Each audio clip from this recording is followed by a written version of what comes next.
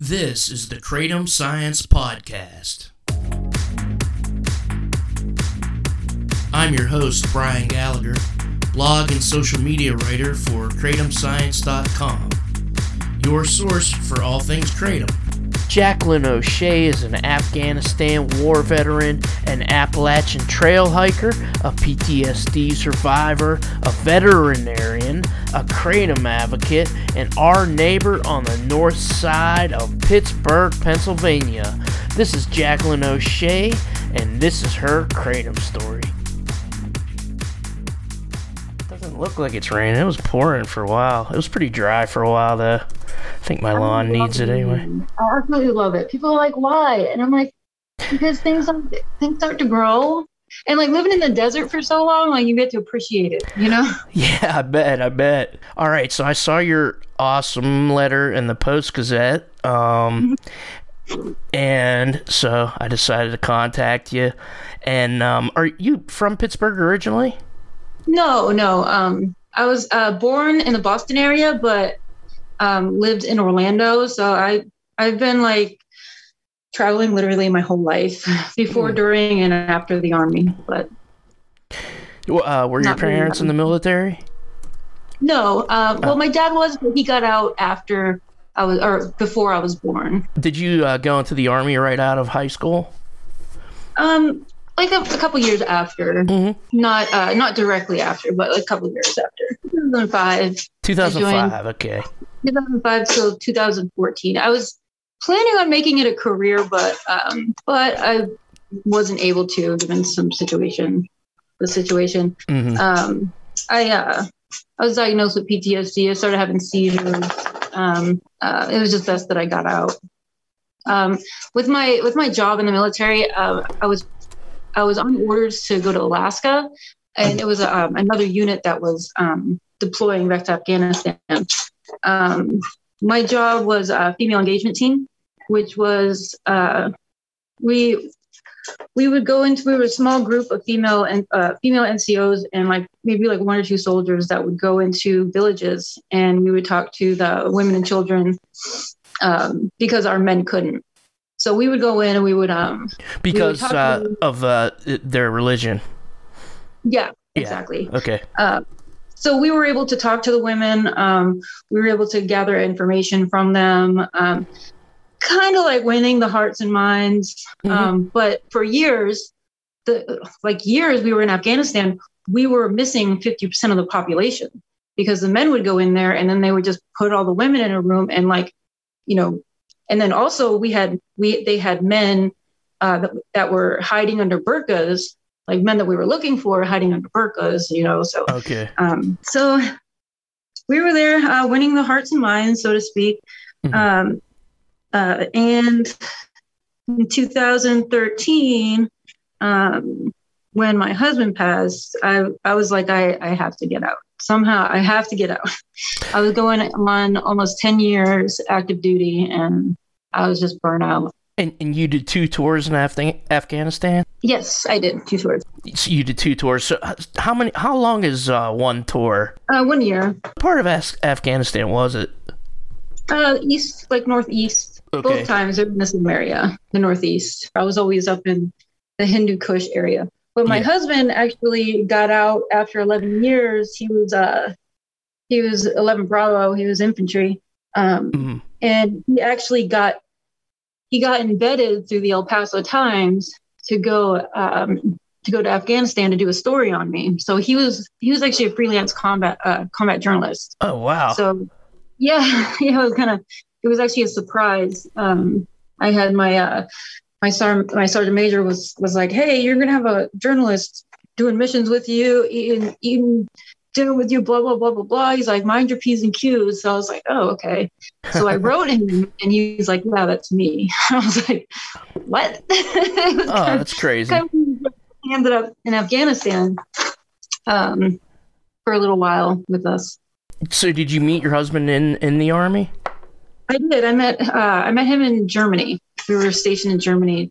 Okay. The same post. Was that the first place you were stationed after your basic training? No, I was actually stationed in Fort Bliss the first time. and Fort Bragg, and then Germany, and then back to Fort Bliss. So I was PCSing all the time. Did he served in Iraq too?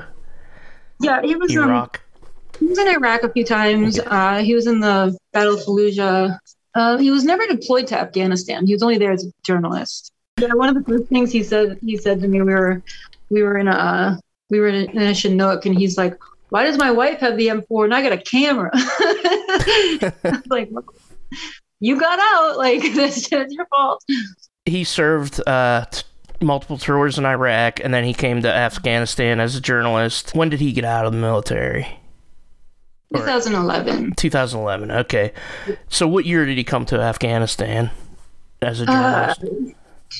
He got 2011, same year. Oh, okay. Cool. So that year was kind of like a roller coaster for us, because we got married in 2011. We moved to the United States in 2011. He got out of the Army in 2011. I deployed to Afghanistan in 2011, and then by the end of 2011, he was in Afghanistan. So that whole year was like hit the ground running for us. When did you end your second tour in Afghanistan? 2012, the summer of 2012. Okay, and then you were still in the Army for two more years till 2014. Yeah, I actually re-enlisted. Okay. I came back from Afghanistan. I was getting ready. I was getting used to being back in the States. You know, kind of like getting used to everything. They offered me a new duty station. I got to pick Alaska. And I picked Alaska, and I was like, you know what? Like, it's a unit that's getting ready to deploy. I just got my skill identifier for the job, for the female engagement team job. Like, it's like on my ERB, and I was like, okay, so I'm going to this infantry company, or this infantry brigade that's on orders to deploy. I was like, it's 99.9% chance that I'm going to deploy as a female engagement team NCO. So I was going to get ready to PCS to Alaska, deploy again, and then next thing you know, he committed suicide. So, and I would say it was a shock, but there were some warning signs, plenty of warning signs. And you said that like a lot of his brothers in combat were starting to commit suicide. I mean, how many people did you all know that committed suicide? I personally didn't know any of them. From his first unit, there was I believe five of them from his He was in the Battle of Fallujah, and just not too long ago, there was this chaplain that was with all of them through that. I think he was a captain at the time. He's a colonel now, but he was there during Fallujah. He was there through all the suicides. I mean, it was just like one after another, after another, after another. Wow. And then when Brandon did it, like, he was the one who like contacted me. We talked on the phone probably like every other day. And it's so tragic because of that mission, because of that company. One of them just got the Medal of Honor last year. And it's so sad because they're not here to see that. Yeah. They all just thought they were horrible people. I don't know. I mean, I don't know. And I wish they were there to see it. So in his case, you said you noticed some warning signs, and in the letter you said he was in an overwhelming amount of pain. So what kind of pain was it? I imagine he might have had PTSD, and a lot of the other ones had PTSD. Is that true? Yes, absolutely. Okay. Looking back on it, I was still active duty, and you know, I was busy all the time. I would come home, and in our house, he had his own office where he would write, and like he would have like he would have like maps of like, like where he was going to go, like freelance and stuff like that. There was a map of Syria, and I was like, that's a suicide mission. Like, you can't go do that. He's like, that's the point. He'd make all these references, and man. I'm like, yeah. There was this one time when I was in Afghanistan and he was home. He was messaging me, and he was threatening suicide, and to the point where everything, like all contact, would just go black. And then I would have to find a way from Afghanistan to find a way to get a hold of the El Paso Police Department to do a welfare check. Yeah. And I'm all the way across the world. He had to do inpatient help. There would be times like he was constantly drinking, constantly. And then he would get so drunk, he would be blacked out drunk, and he wouldn't remember anything he was saying, and he would threaten it all the time. Yeah. It was just so sad to watch him go down this hole. And then the VA was giving him all kinds of weird medication. And then like it would be like Razapam or something like that. And then they gave him like Ambien or something, and he would eat all of the Ambien. Like he would just take all of his pills at once, and I would have to watch him. Yeah. I would have to like regulate it. Like, so we didn't have a perfect marriage. I mean, we did not. It was a really, really, really hard. Mm-hmm. And when I got the knock on the door that night with the detective, I was literally just sitting there at watching TV, and I thought he got arrested. Mm-hmm. So I was like, oh my Lord, what happened? You know what I mean? I'm like, oh no, what happened? And that's when they told me, and it was almost like I knew it was going to happen. Mm-hmm. And I hate to say that, but it was shocking, but it's like all the warning signs were there. And he's already been inpatient and outpatient. And I'm like, what? Like, and it was just the worst part, like the worst thing in my entire life. Yeah. Like, I wish I could turn back time. And I wish I knew what Kratom was back then. Yeah. I really do. And like, that's why I'm here today to talk about that, because I honestly believe, like, in my heart, if he knew what it was, he wanted help. If I knew what it was, if he knew what it was, like, I think that I believe in my heart that it would help him. Yeah, I mean, we've heard so many stories, even on this podcast, that it does pull people out. I mean, you know, it's we never tell people it's a cure for anything, but I mean, yeah, I'm not trying to be like it's a cure for all. Yeah. Like, I'm not trying to say that, but I mean, that's me personally, because I knew him. You know what I mean? I knew him. But it saved my life, because at my whole like, that was 8 years ago, and I'm still messed up over it. And like, I was going down that hill, I was going down that path fast myself. Yeah. And so, I mean, you as a result got a lot of depression and, you know, probably PTSD from your husband committing suicide. Is that where that came from? Well, no, not just that. It was from my personal time in the Army as well. Yeah. And it's from, like, that's just the thing that tipped it over. That's just one of many things. That's just something that just kind of like threw me over the edge, I should say. Mm-hmm. I was. Oh, go ahead. No, you go. Okay, I was gonna ask more about like what kind of treatment he received from the VA. Did he get like psychiatric, and then what kind of treatment did you receive? You mentioned that he had taken, they'd put him on all kinds of different medications. Yeah, he was he got TBI. He had surgery. He had inpatient for PTSD. He's inpatient, outpatient. That's about it. Yeah. And I'm the same way. I have a seizure disorder.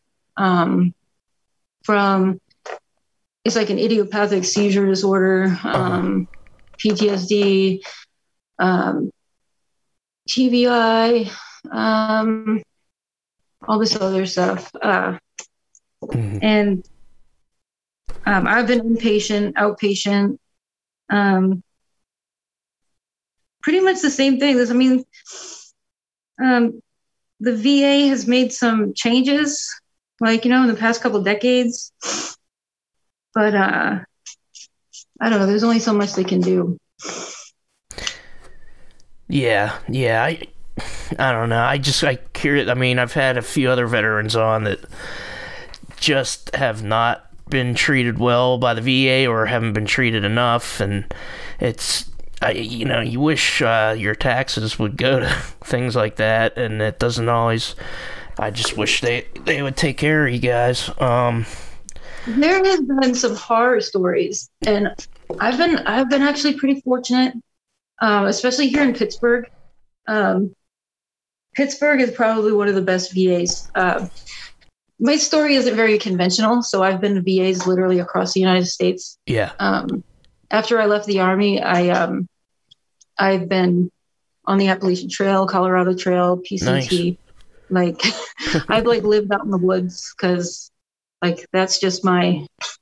I've been running, literally. I've been running since I've been in Pittsburgh. It worked for Forrest Gump, yeah.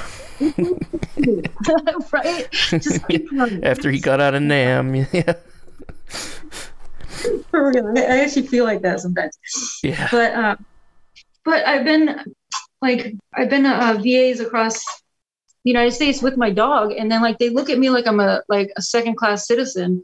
But here at the VA hospital, they've been so nice. I'm I think I'm going to stay in Pittsburgh for a while. That's cool. I'm glad to hear that. Because I think my grandpap always went to the VA for the rest of his life. I mean, he was in World War II. How did you first hear about Kratom? It was kind of by accident, actually. I just got out of the Army. Me and my dog Annabelle, we left, went across the country, walked the Appalachian Trail. Didn't do the whole thing, but we stayed up there for 2 months. Awesome. And then we drove back with my friend, who I thought was a complete idiot. Right? He just likes to spend money, and he's like, "Oh, I bought these 2 little energy shot things for $20. And I was like, well, you're an idiot. He's like, I was like, I don't want that stuff. I don't do energy shots. Right. Yeah. And we're sitting there at a restaurant or something. And he's like, whoa, he's like, you need to take this. He's like, but just take a half of one. And I was like, why? I was like, he's like, just trust me. He's like, I've never felt like this before. And I was like, okay. So I do. And I was like, whoa, I'm the calmest I've ever felt in my entire life. And this is in 2014. And I'm like, what is this stuff? I was like, I feel really good. And this is at probably my peak of drinking morning, noon, night. I have to wake up at 2 a.m. in the morning to take a shot, or else I'm going to be in withdrawal. I was bad. The Appalachian Trail, that's one of the reasons why I stayed out there, because I wanted to detox. But I would always go into town and resupply. You know what I mean? So it was my worst enemy. Yeah. Same with the Colorado Trail. But I felt calm, like my soul was at ease. And I was like, wow, this stuff is really, really cool. So I got like a couple more, and then I kind of just forgot about it. And I was like, it's so expensive, like these things are tiny. And they were those little like tinctures, or extract. Yeah, extract shots. Yeah. I've never had one of those, by the way. They're not bad. Like it's like for like an occasion, you gotta be smart about it. Yeah. You could probably develop a tolerance pretty quick if you did one of those every day, but I should try it just for research.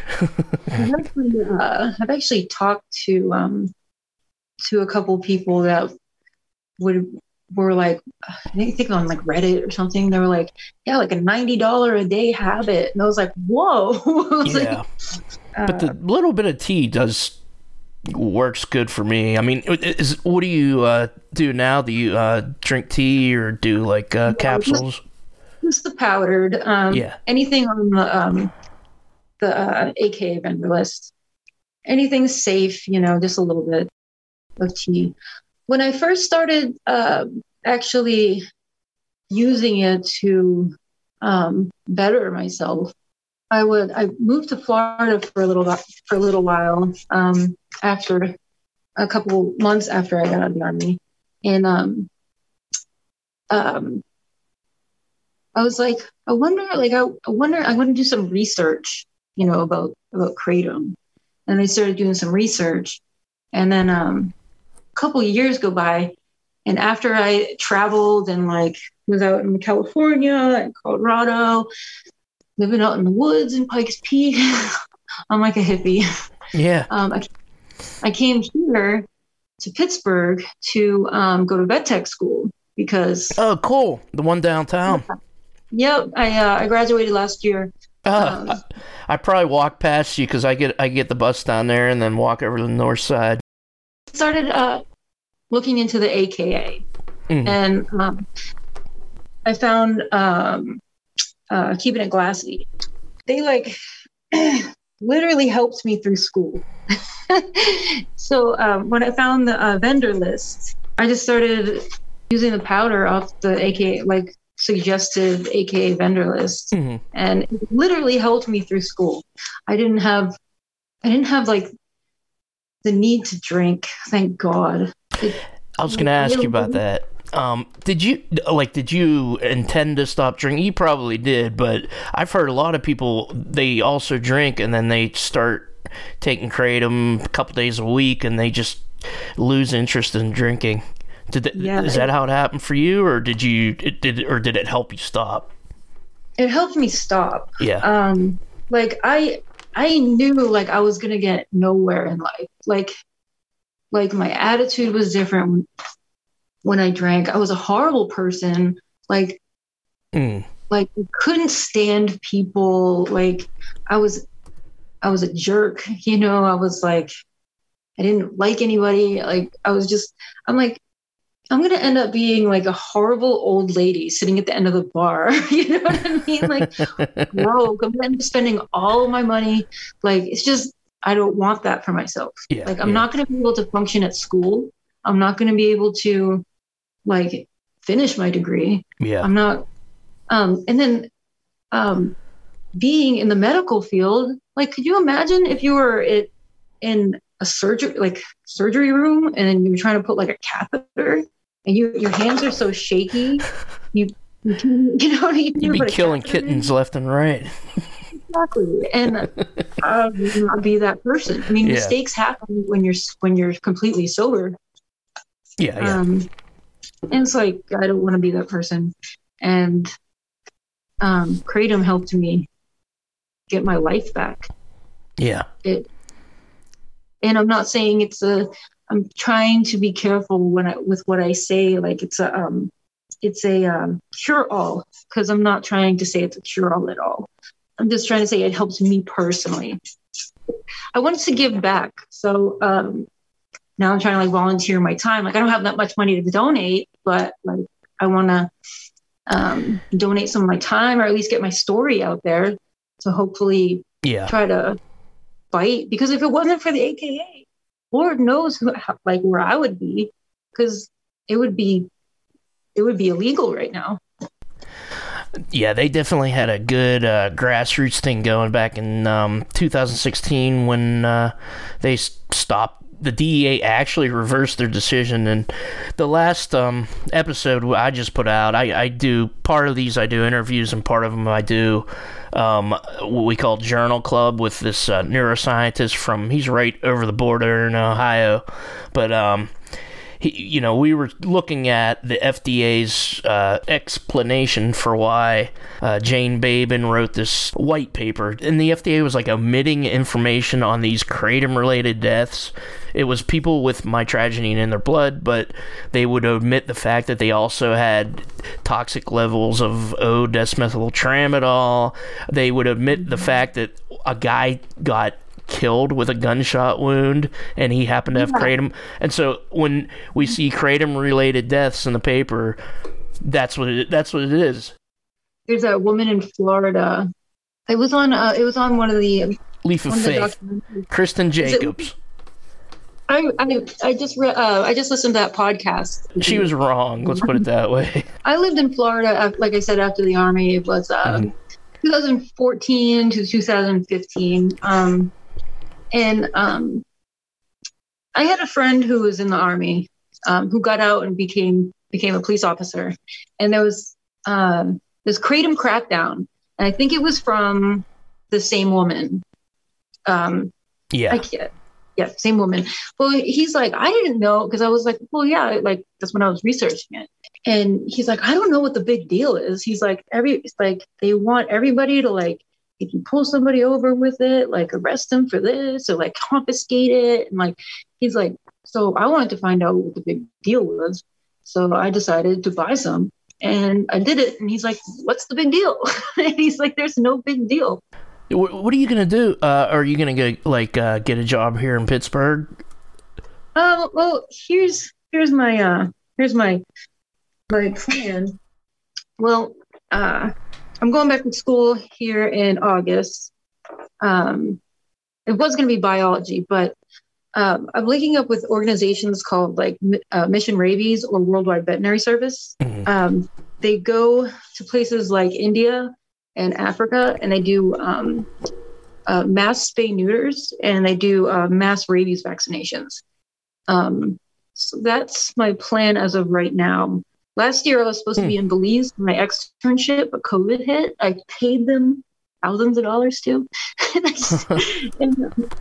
I was not able to go. But it was at the Belize Wildlife Institute. So my plan is to travel and do veterinary medicine at the same time. But I was hoping, since they do missions in India, I was hoping to go over to like Thailand sometime. I was just gonna say, why don't you go over to Thailand? They just legalized it there after 77 years of.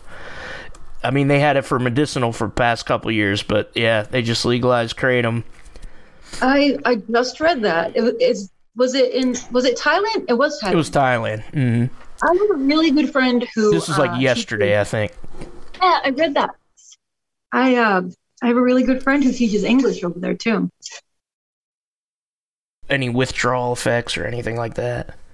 I have had a little bit of withdrawal, to be honest. Mm-hmm. And it's insomnia. And it's really not like bad. I would take insomnia over alcohol withdrawal any day. Yeah. Like it was probably a couple months ago. I was up and it was like a really weird, awkward feeling. I was up all night, up and down all night. And it's weird, like electricity feeling in my body, like very restless. Mm-hmm. Other than that, maybe a slight headache, but I have headaches often. Anyway, I'm on medication for that. Headaches and seizures. Yeah. Other than that, it's very, very, very mild. And you said you had some kind of brain trauma or head trauma. I'm sorry. Yeah. What was that? What was that from? That was from my time in Afghanistan. Okay. And this is something that that I'd like to say. I've heard people say that kratom causes seizures or triggers seizures.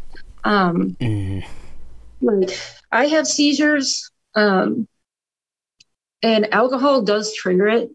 I know alcohol causes some seizures, but in my case, like it triggers it more. So, like I'll have it with or without. Since I've been using kratom or consuming kratom, it has not triggered my seizures like once. It's been, so I'm like, I read about this and I'm like, something about triggering seizures. And I'm like, I think I would know. I know it's like a case by case basis. They're extremely rare case reports where they're exacerbating like either rare effects or effects that could be attributed to something else. When you look into these case reports, it's really flimsy and it's really disingenuous to blame that as a drug effect. Otherwise, millions of people wouldn't be taking it. Absolutely. So, yeah. And so, do the powder, do you do like a toss and wash?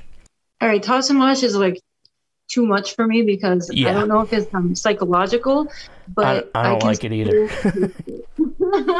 It's like kratom is probably the most foul tasting stuff I've ever had. Like, the tea sucks too, and that's what I drink.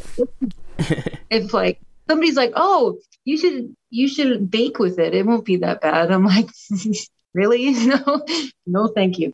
But like I'll actually just mix it with like something like cranberry juice or even like lemonade powder, and then just mix it. And then I'll just chug it really fast, and then I'll eat like a cracker right afterwards just to get that taste out of my mouth. Yeah. Some people I've been reading about, some people are like, no, you should try the toss and wash. And I'm like, oop, sorry. They're like, you won't taste it. I'm like, but a lot of people swear by it. So do you have preferred strains like a red, green, white? I actually don't really have like a preferred strain. I like Bali or Malaysian. And I don't know exactly what kind of strain it is. Let me grab it real quick. Yeah, I like Bali's. Yeah, Bali puts you to sleep. It's like a nice, calm.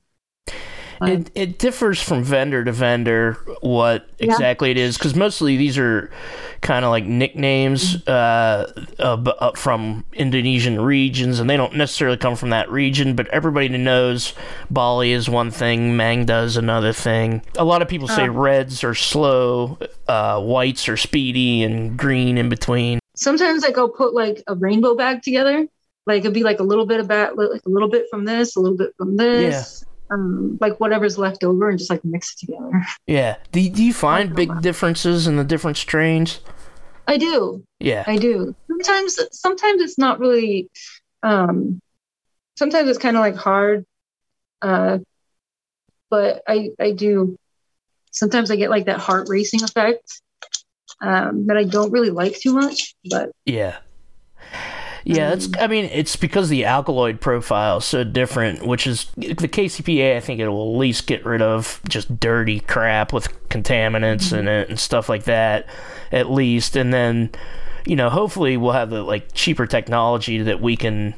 Ideally, you could buy your own test strips and then get an alkaloid profile. Because I know when I go to the cannabis dispensary, I got a medical marijuana card. They have on the side of it how much CBD, how much THC, and a bunch of other stuff that I don't even know, but at least I know what's going to be in there, which is good, because then I know what I'm getting. I'm not going to get like super high from this one thing, and I'm not going to get, if I want to be relaxed, I'm going to do another thing. So hopefully we get to that point with kratom in the future. And the one thing I ask for everybody is, do you have a doctor that you could openly talk to about kratom? No, I don't. Okay. Which is kind of tragic. My boyfriend now actually went to the VA a couple weeks ago, month or so ago, and he went to behavioral health. and he was actually open and honest with the woman, and she was like, well, I was going to ask you about that. People have been talking about kratom lately. And he's like, oh, really? And apparently she knew about it, and she was going to talk to him about kratom. Like, she was going to suggest it. And I was like, what? I was like, that's amazing. I'm going to actually make an appointment with the same facility here in like a little bit, like probably in the next couple of weeks. So I'm going to try to talk to somebody about it. But usually it's the whole like death stare. Oh my God, you're gonna die. Do you know what you're putting into your body? Oh my God, don't do this. And like, because not every doctor has time to look into everything, and they rely on information from the FDA, and they're sending out crap. So that's a shame. Just want people to like try to talk to the doctor about it, because it's just so they can hear that most of us have good outcomes with it, and it doesn't affect most of our health. And I mean, it'd be good for them to study, and just in case somebody's on a medication and they get some adverse reaction, then everybody should know, hey, don't mix these medications. So it's like I wish it was out there. That would be so amazing.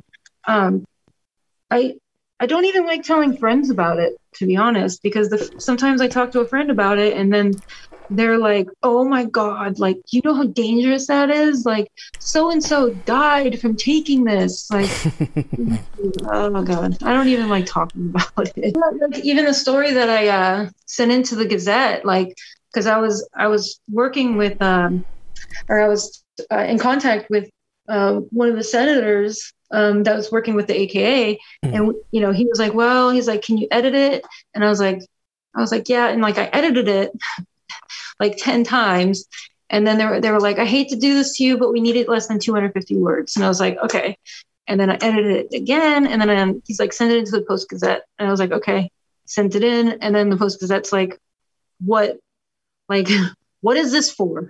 They're like, what is this? And then they're like, well, we think it's dangerous. Like, can you edit this? So I had to edit it again. And I was like, so they were like, well, is there a ban?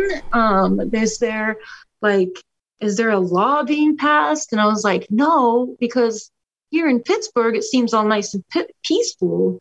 And I feel like I'm like stirring the pot that doesn't need to be stirred. You know what I mean? And I'm like, yeah.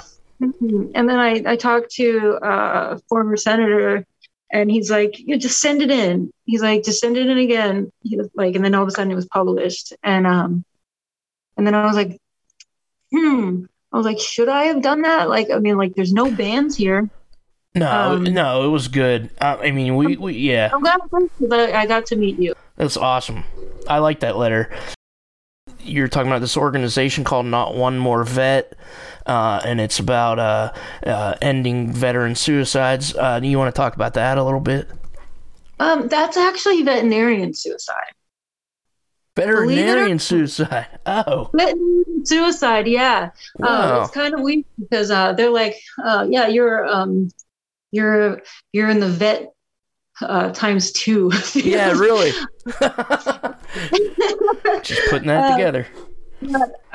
Actually, believe it or not, besides you military veterans, veterinarians have the highest rate of suicides. Wow. Besides veterans. Yeah. Compassion fatigue. It's pretty bad. They had 3 veterinarians when I posted that. 3 veterinarians just that past week committed suicide. Wow. Even per ratio of veterinarians, there's like compassion fatigue. People are always think they just play with dogs and kitties all day. They don't. People get angry at vet bills. They assume that like you're just going to do this.